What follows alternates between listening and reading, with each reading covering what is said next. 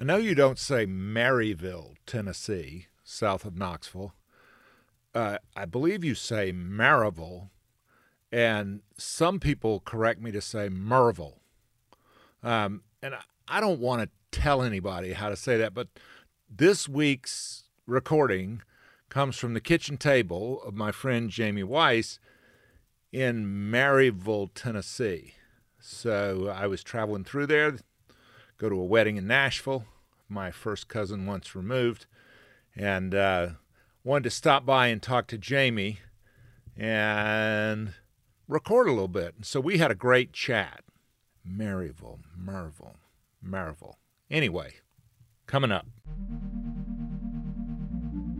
Once we are adopted, our legal ties to our family are completely severed. Not just to our parents, but to every biological family member, past, present, and future. What is the sound of one man listening? This is Man Listening, a fresh podcast featuring the stories of strong women who bounce back. Man Listening, because every woman deserves to be heard. Hi there, I'm Stuart Watson, and welcome to Man Listening. Jamie Weiss and I are part of a group of people, including birth mothers, adopted people, people who are interested in the issue of adoption, who are banding together to try to change one part of the law in one state, and that is to allow people who were adopted to have the exact same rights as people who were foster kids or orphans or any other citizen, and that is to have access to the original documentation of your birth. Just imagine if you didn't know where you were born. You didn't know. You were presented with a piece of paper that said you were born in one state and you were actually born in another. It's very disorienting, and it's very difficult to do family history. So Jamie and I talk about that a good bit, along with other things we share in common. She's really sharp. She's really dialed in on this issue and very articulate about it. Jamie Weiss. Where were you born? In Norfolk, Virginia. How do you know? Well, the first time I came to know that, I was in college, and later had that confirmed when I found my mother, who I did not know since I was adopted, and she confirmed that. I later also was able to get a copy of my original birth certificate. Did you always know you were adopted? I did. I was around 4, 5 years old when my mom's friend, she had a son who was around my age, maybe a year older. I don't know if he was telling me I was adopted or maybe he just was talking to me about adoption. I don't know. Somehow I guess adoption came up, and so that's when I found out, but I don't remember that conversation. So then my parents talked to me, but I don't remember any of that. But like I had a little book, The Chosen Baby. I have the same book. You do have that book? I do. In fact, I should get it and show it to you. Because not only do I have the book, my mom went through and marked out all of the names on every page and replaced them with my dad's name, my mom's name, and my name. Interesting. Throughout the entire book. And so she would read that book to you? I guess I don't really remember her reading it to me, but I had this strange thing around the book. I knew that it was like in her closet. It was kind of hidden in there, and I would kind of go and search for it. I think I felt some way that it was going to help me find some answer. Your other picture books, did your parents tuck them in the closet, or were they? No. So this was a different book. This different. was like magical powers or something. The only books that I remember being hidden in the closet were that book and some book about like how bodies change, like puberty, sex kind of book or something or another that was like for kids. That's all I remember being. So The Chosen Baby and the sex book were the two books that were in the closet. Yes. Oh my God. They were the secret library. But yeah, my mom read to me all the time, but I don't ever remember her reading that book to me. You have a tattoo on your wrist. What is that? On both. Oh. Yeah. What is the one on your right wrist? So this one actually is eternal life. But it's not just the infinity. It has a. Yeah, it says life right here. Oh, it says life. Yeah, so eternal and life. And what does that mean to you? For me, that's, as a Christian, that I have eternal life through Jesus Christ and salvation. And so, what is the other tattoo? That is adopted in Hebrew. Can't imagine why I have that. Did you get them at the same time? I did. Yeah. What does your faith, how has your faith been able to help you to sort of navigate this world? In adoption healing. So that's there's a mixed bag there. So my faith is strong, and I believe that even in the times where I felt alone, even before I ever knew, when I was in the womb and my mom is stressed because she doesn't know, what she's going to do, how is she going to be able to take care of me, and ultimately deciding she doesn't feel she can, and gives me up for adoption, and then I go to a new family, and I'm stressed as a baby, experiencing that severage from my mother, and being relinquished. That even in all of that, I was never alone. God was with me. He knew. He did not cause that to happen, but he knew what was going to happen, and he was always there with me.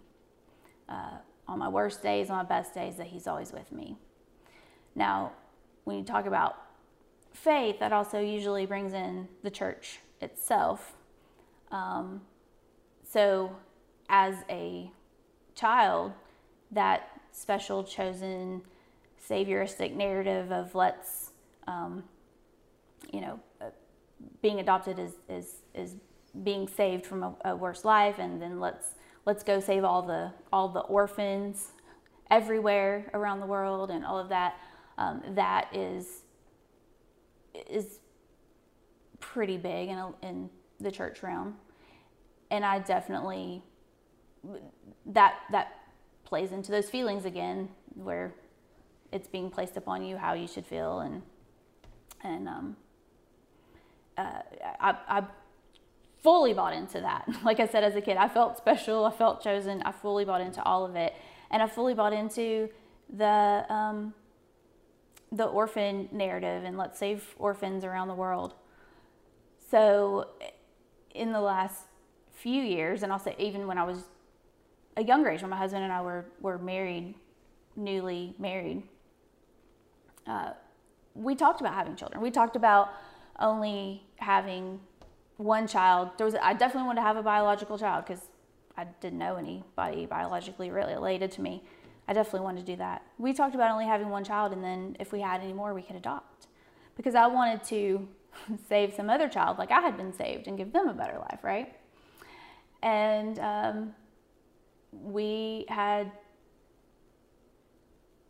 been very close to moving into that process of let's try to adopt. And one as an international child, another being whatever, if that was here, if that was international, whatever. That didn't happen for multiple reasons. We didn't push forward into that. But now that I start to process everything, and also just start to become aware and learn more, I have come to learn how the orphan narrative is not true. And So then that's hugely pushed in the church, and that makes you question things that you're being taught at church, or programs that they're participating in that come from bigger, outside sources like Southern Baptist Convention, or certain churches and things like that get pushed down into the smaller churches, or people are kind of just repeating these narratives. It's like a game of telephone almost. It's just like this big organization shares it with the larger churches, and the larger churches have these big programs, and then they're sharing that with these smaller churches, and it just goes on and on and on. You even have Christian concerts where they're pushing the adoption narrative. Anyway, so you start to question that. You start to learn how a lot of orphans really aren't orphans. Over 80% of what we have been taught to believe are orphans in the world actually really are not orphans, and they do have at least one living parent. And even if not that, they have other family or community that can care for them. And if we spent the money we're spending to ship them overseas, yeah, right there where they are, we could have preserved the families and right. do The all family manner of and things. community But and that all doesn't kinds give of us the same feel good. Right. We So can't there's parade that. them around at church. Right. Can't take the Vietnamese, Chinese, Russian, African. Exactly. So you don't get that pat on the back. So I've had to address that within my own self of, saviorism that I had myself of wanting to go save. I mean, I think everybody to some degree want to help children that are in need. I mean, who doesn't want to help a child that's in need? The problem is these kids aren't in need. And why do I feel such this need to save everybody? Myself, but also that's just as a general problem within the church to some degree.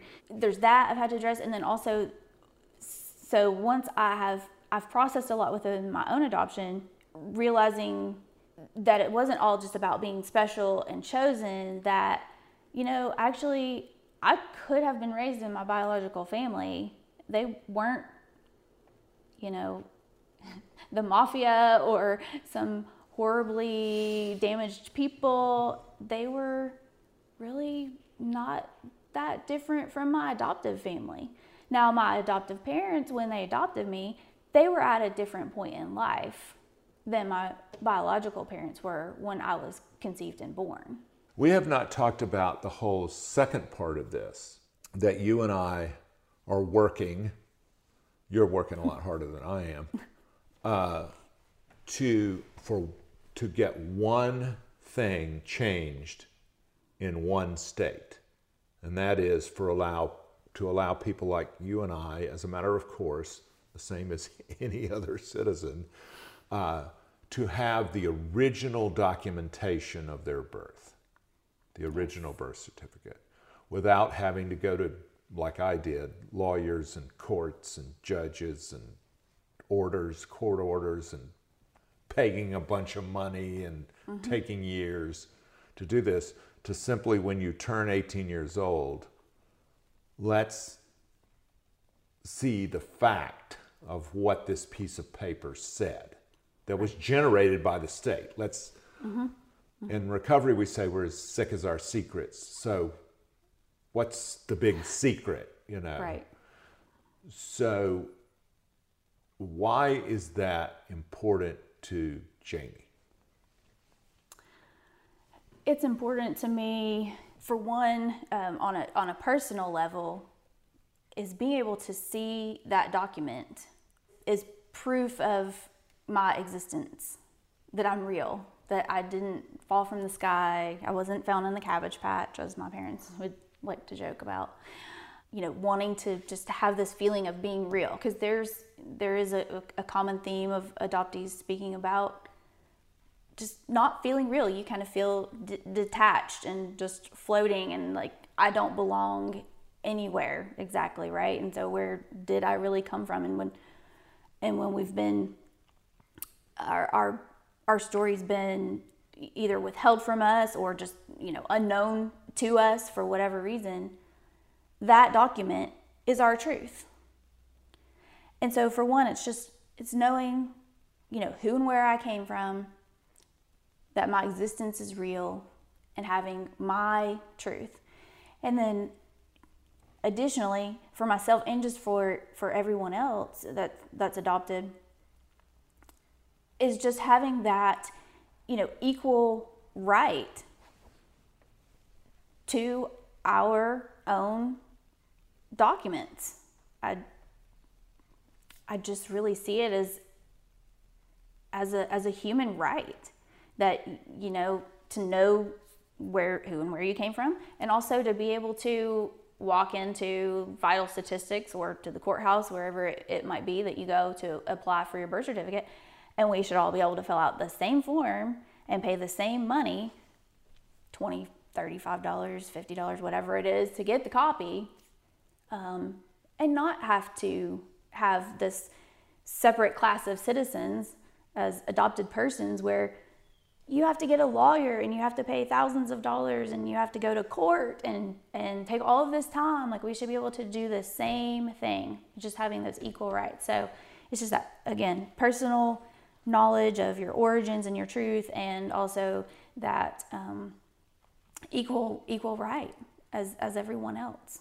And even then, you could pay the thousands of dollars and wait the years. And if you don't get the right judge, I could just say, nope. Yeah, and there's no recourse. It's very arbitrary. It's not, there's no set, well, if you have this need for it, that need for it, this need for it. No, it's just arbitrary to whatever that judge is thinking or feeling that day, right, or towards you, or whatever it might be. Right. So there's this, that you don't have standing the same as any other adult. That you don't have agency or status, that you have to have someone stand for you. You can't just go as a citizen and ask for this like you would ask for any other birth certificate, death certificate, marriage certificate, any other documentation that's issued by the state. This is just like that little book, The Chosen Baby. They have taken these and put them in the state's secret closet. Yep. And in order to get into the secret closet, you got to have somebody with the key. And that means lawyers, courts, lawyers, guns and money, lawyers, courts, judges, the apparatus of the state.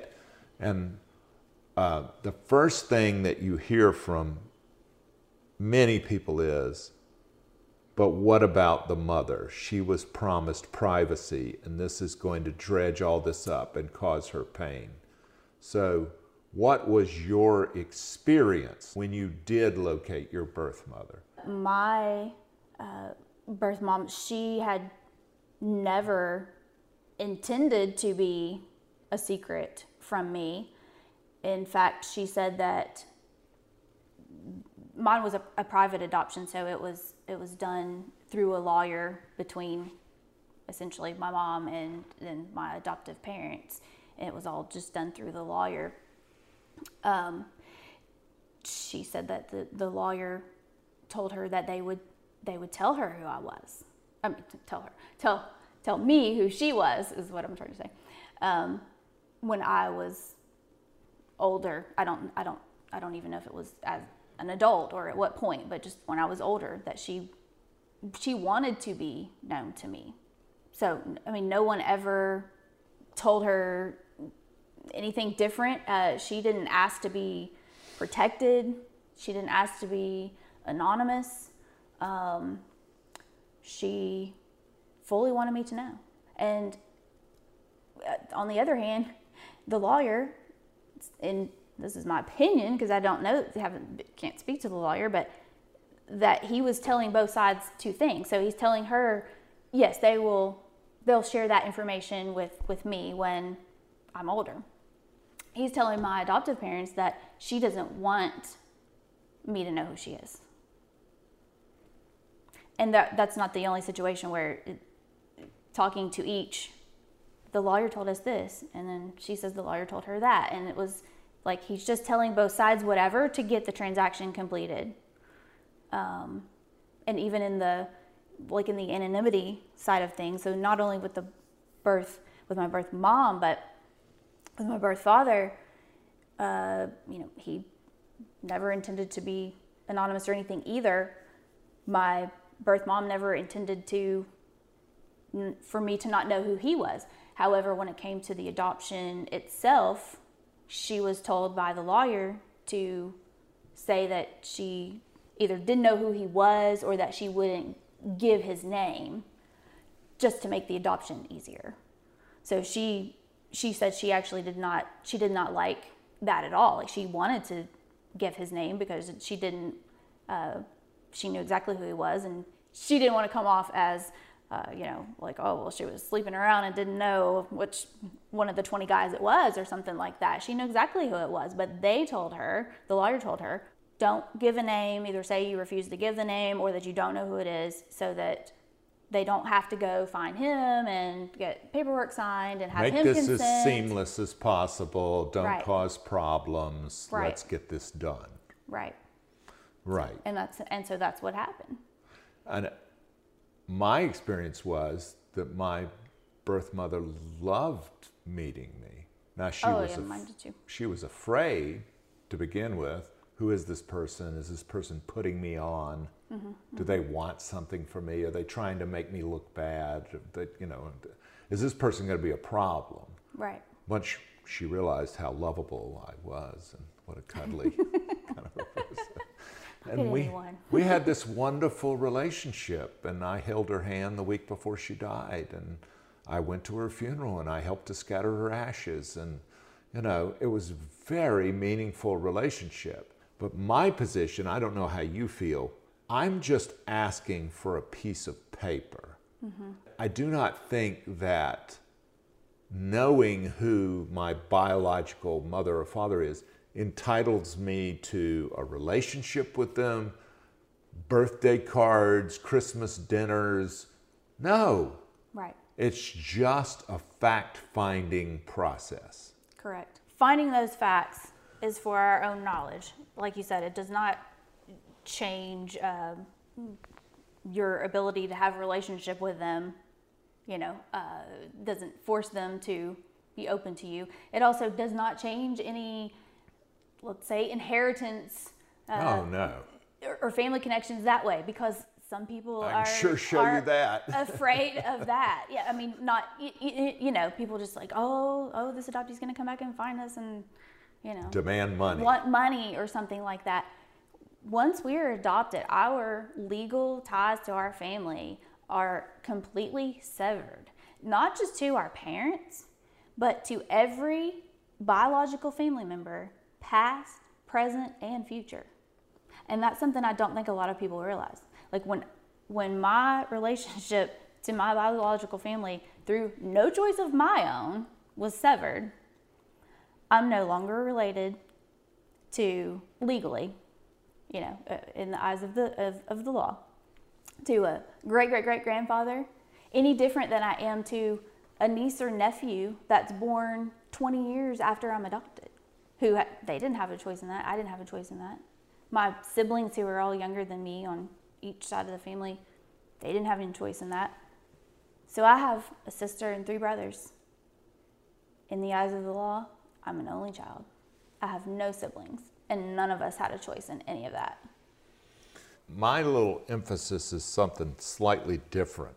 As a career investigative journalist, I'm interested in, yes, there are such things as facts, and you can ascertain, just like in science, you can try to figure certain things out. There are many unknowns. And so we are born in a place. Mm-hmm. And on my original birth certificate, it says I was born in Macon, Georgia. On my official birth certificate by my adopted parents, which is filed after the fact, it says I was born in Albany, Georgia. Mm-hmm. Albany. And so I was adopted not by private adoption, not through the church, not through the Little Sisters of the whatever. I was adopted through the state of Georgia Department of Public Welfare. So I was a little white welfare baby. So the state was the actor. I was a ward of the state. I was the child of the state. So for 4 months, state of Georgia was my daddy and my mom, and they put me in this foster home. Okay, the state, governed by the General Assembly, the state assembly made the laws that provided for that birth certificate. And on that birth certificate, they put, ever what you want to call it, a intentionally, factually inaccurate statement that I was born in Albany, Georgia. Let's forget about the mother, father, anything else. They created what can only be described as a legal fiction. So, for purposes of genealogy, family history, simply nailing down what the facts of the situation are, ethnicity, origin story, all of that. So, take church, take spirituality, take trauma, take psychology, all out of it. Simply for purposes of establishing a fact, Stuart Watson was born, baby boy Bowen, April the 8th, 1959, Macon, Georgia, Macon Hospital. Here's who the doctor was. Here's the time he was born. Simply to establish that took me getting a lawyer, going to a judge, opening these records, using these, getting a certified birth certificate, sending it to the Department of Vital Statistics. I had to go before the judge. I had to say that not having that particular piece of paper caused me psychological harm, which I could say, but it's a little bit silly compared to all the other psychological harm. So you're nodding. I mean, like you approach it from a different direction about that this ought to be a basic human right. I approach it from the state ought to tell the truth in its legal documents. Like, unless I'm going into witness protection for some reason, the state, as a matter of course, should not be creating fictional documents. I think we were put in the baby witness protection program. Did you not know that, Stuart? I was born in Norfolk, Virginia. My birth certificate is from the state of Georgia. It says I was born in Clayton County, Georgia. I wasn't even born in that state. But the laws of Georgia actually say that the adoptive parents can choose, and I don't know in your case, like if the state put that's where you were born before the adoption happened or when that change took place. But the statutes actually say that in Georgia, the adoptive parent can choose any city in Georgia and put that on the birth certificate. And the premise behind all of that is, again, it's a falsehood. And it's a falsehood to, again, play into this as born unto and this kind of pretending state. You don't have to explain why your parents are from, Atlanta, but it says you were born in Savannah or whatever it might be. Like, they can just pick and choose what city they want it to say. Well, what that also means is your adopted mom and dad can decide for themselves whether they're going to acknowledge that you were adopted or whether they're going to straight up tell everyone that you are their biological child, which they can do.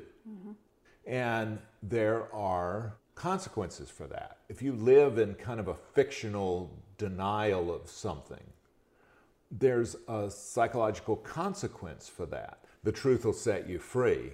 The truth is incredibly liberating because it opens the way to healing. It opens the way to a kind of restorative process. And let's just look at it face on. If we say, there's a couple of things here. Like, people will say, oh, you can choose your family, right? Speaking of, maybe they don't have a great relationship with their family, but they choose their friends to be their quote unquote family, right? Sure. And things like that. You know, and also this, you know, well, adoption is beautiful and stuff. Okay, well, so both of these, if you can choose your family, then why is adoption seen as something that is, you know, taboo to talk about or allowed to be these true facts to be realistic, and live in that, so that, like you're saying, we love each other because you care for me, and I love you, not doesn't have to be because we're pretending you're my original parents. And also this, you know, adoption is beautiful. If it's so beautiful, why are we creating falsehoods and lies and secrets and locking documents away? You know, I mean, all of that, like, can't we love each other and be a family without the lies? And that's not very beautiful. And it's only setting up a situation that could very well and likely will at some point explode when someone decides, oh wait, we should address the facts here. And when I say explode, sometimes that might only be within the adoptee dealing with it. Sometimes that's with the adoptive parents too. I mean,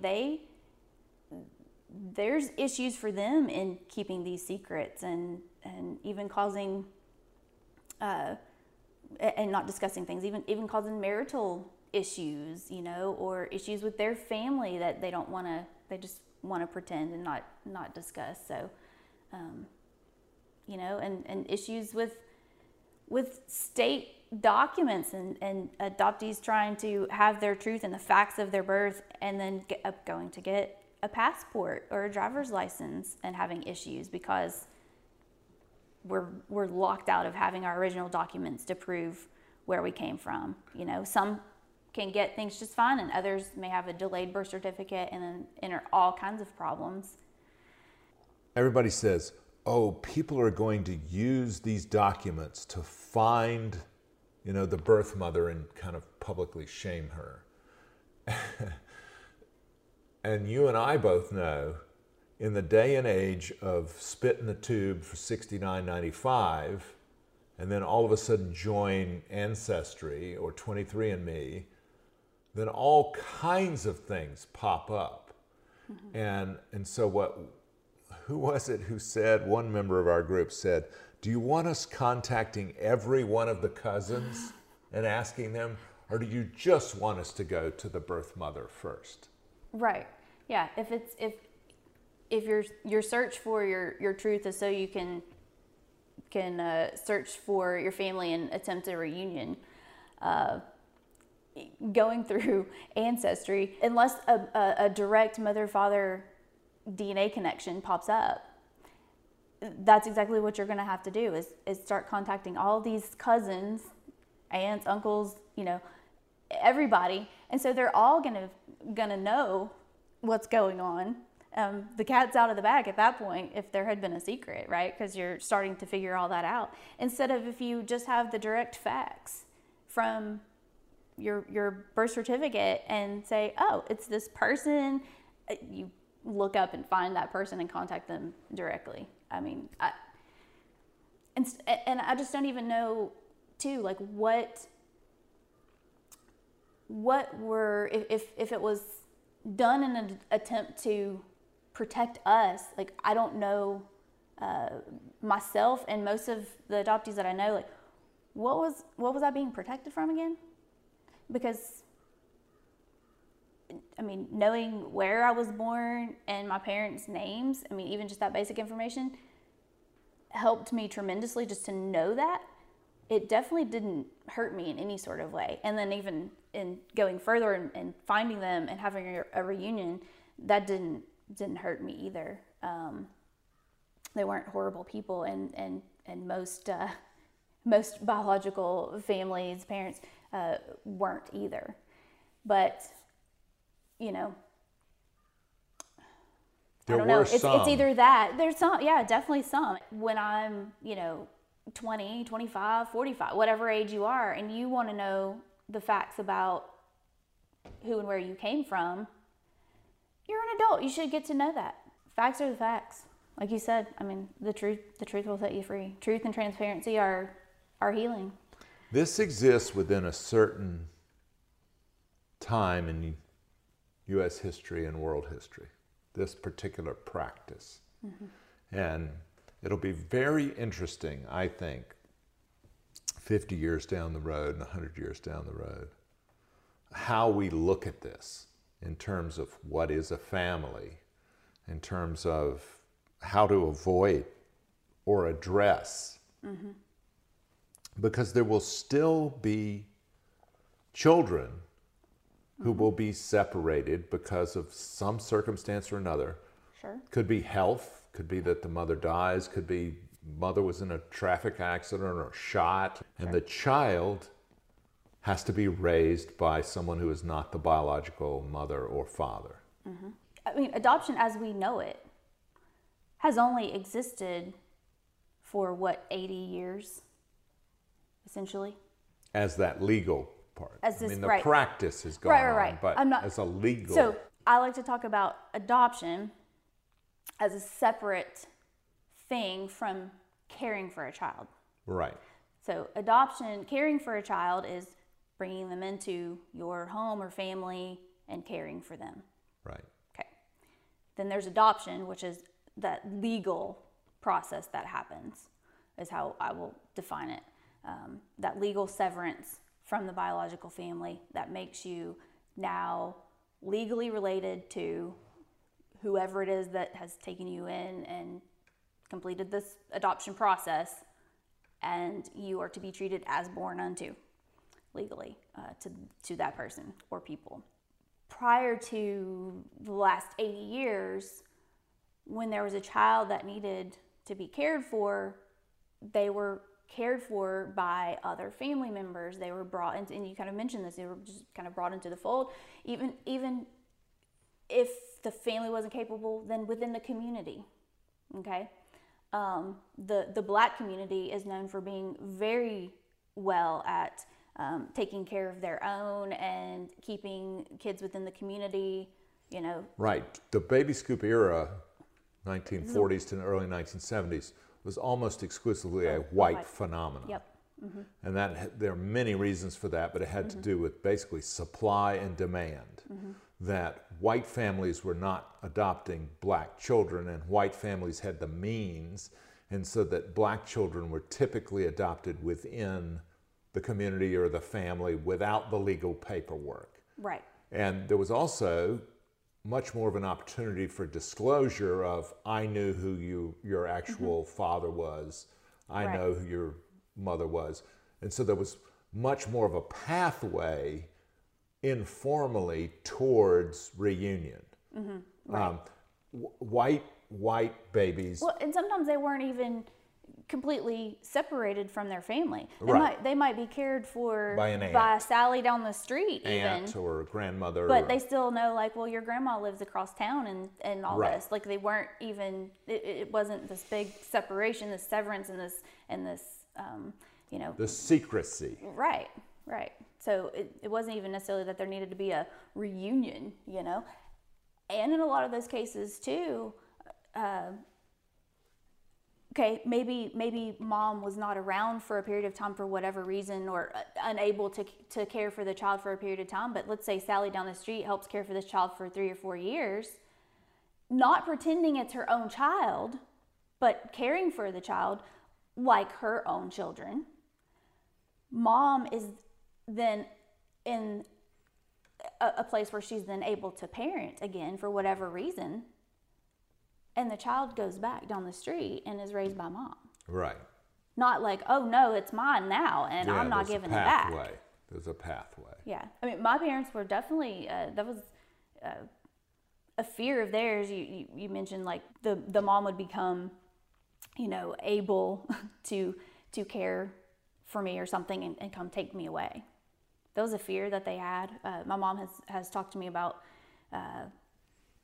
being afraid if I was in the newspaper, you know, being in honor course and my picture's on the front page, or your name's on the honor roll, or whatever it might be, that somehow that would lead them to come find me and search me out, which I was over here hoping that would happen, as my parents are hoping that wouldn't happen. And we weren't even talking about that, you know. And it wasn't that even in that, it was not that I was not happy in my home. It was not that I didn't love my parents or anything like that. But it's just like, who and where did I come from? Where are they at? Surely they are missing me, and are they looking for me? Maybe they'll come find me. Like I wanted them to come find me because I wanted to have answers. I wonder, I don't know how I felt. I wonder how I would have felt differently and not had so much imaginary narratives in my head about my family. You're trying to make up like what they might look like or what their names might be or what they might do. How much of that would have been quelled by just knowing my story, just even knowing where I was born and what their names were.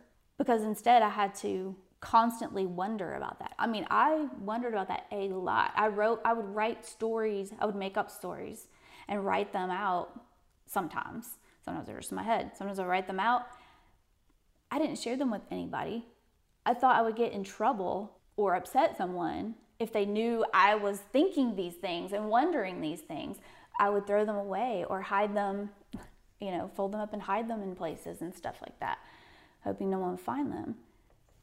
Like, why couldn't I have just known? I don't know. If you had to predict right now, do you think we'll be successful next year in opening these original birth certificates? Do you think it's going to take years or decades, or what's your gut telling you? I feel very optimistic. I feel that so many of the parts and pieces that have come together to create even where we're at and with our committee have really just been quite a blessing and beyond what I feel we could do. Like, I don't know, each and every person on our committee, because you know, we all have this superpower. Yeah, just this, I don't know, we all have these unique stories and abilities and skills that come and fit together so perfectly, in my opinion, and Courtney, who's the other like chair of everything. So I feel very optimistic, and I feel that way also because of some of the progress that has been made in the last few years, where records have been opened in a few other states. We've had Alabama. Yeah, Alabama, New York and New Jersey were just opened. Tennessee went fully open this year. So we had restrictions in Tennessee, the contact veto and things like that no longer exist. So there are currently 10 states that are fully unrestricted with open access so that adoptees can obtain their original birth certificates. However, there are how many states that even last year, 5, 6, I can't think off the top of my head, that had pushes in this direction that were shut down. Texas was one, didn't make it. Maryland, right? I believe was one.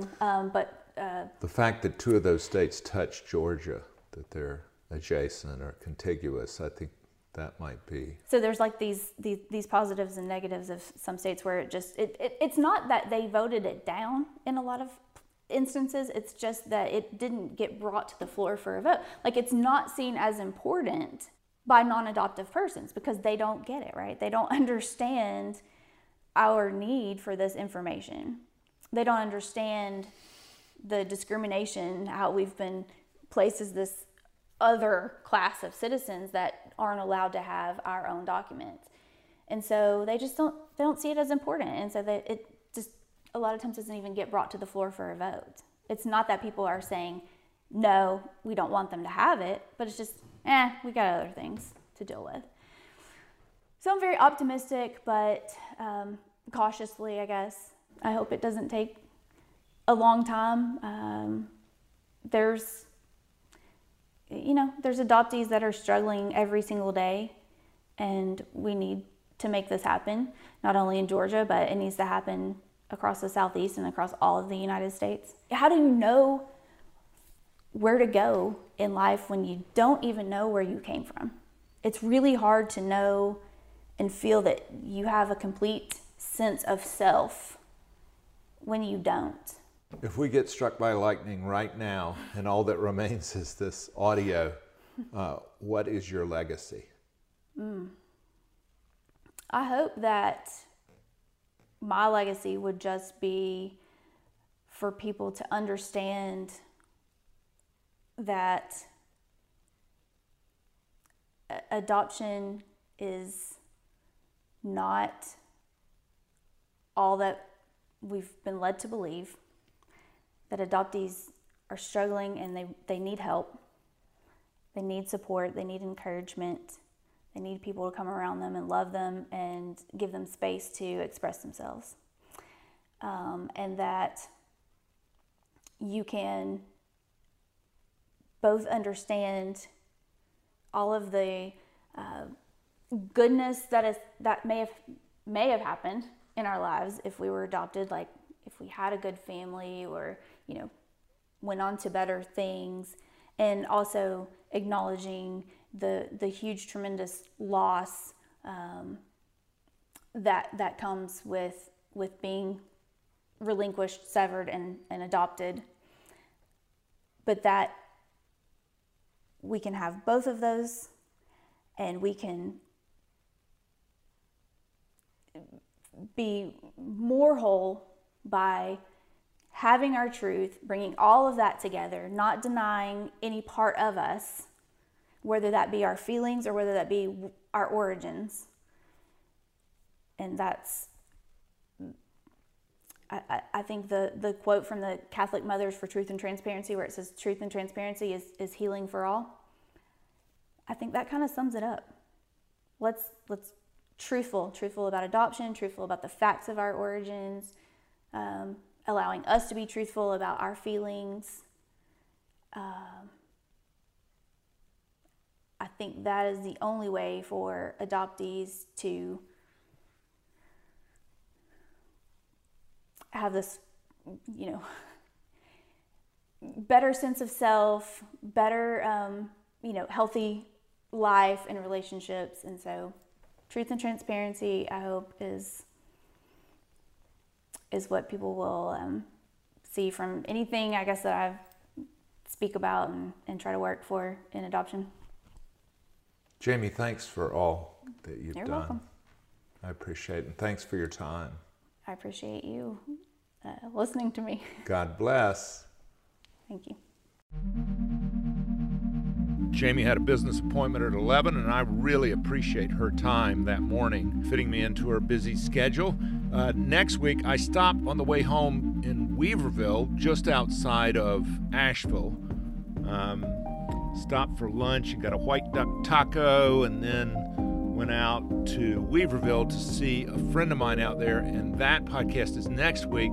We sat out in the park on a beautiful fall day, and we talk about nature and spirituality, and it's really this beautiful, connected conversation. That is next week with my friend Sarah.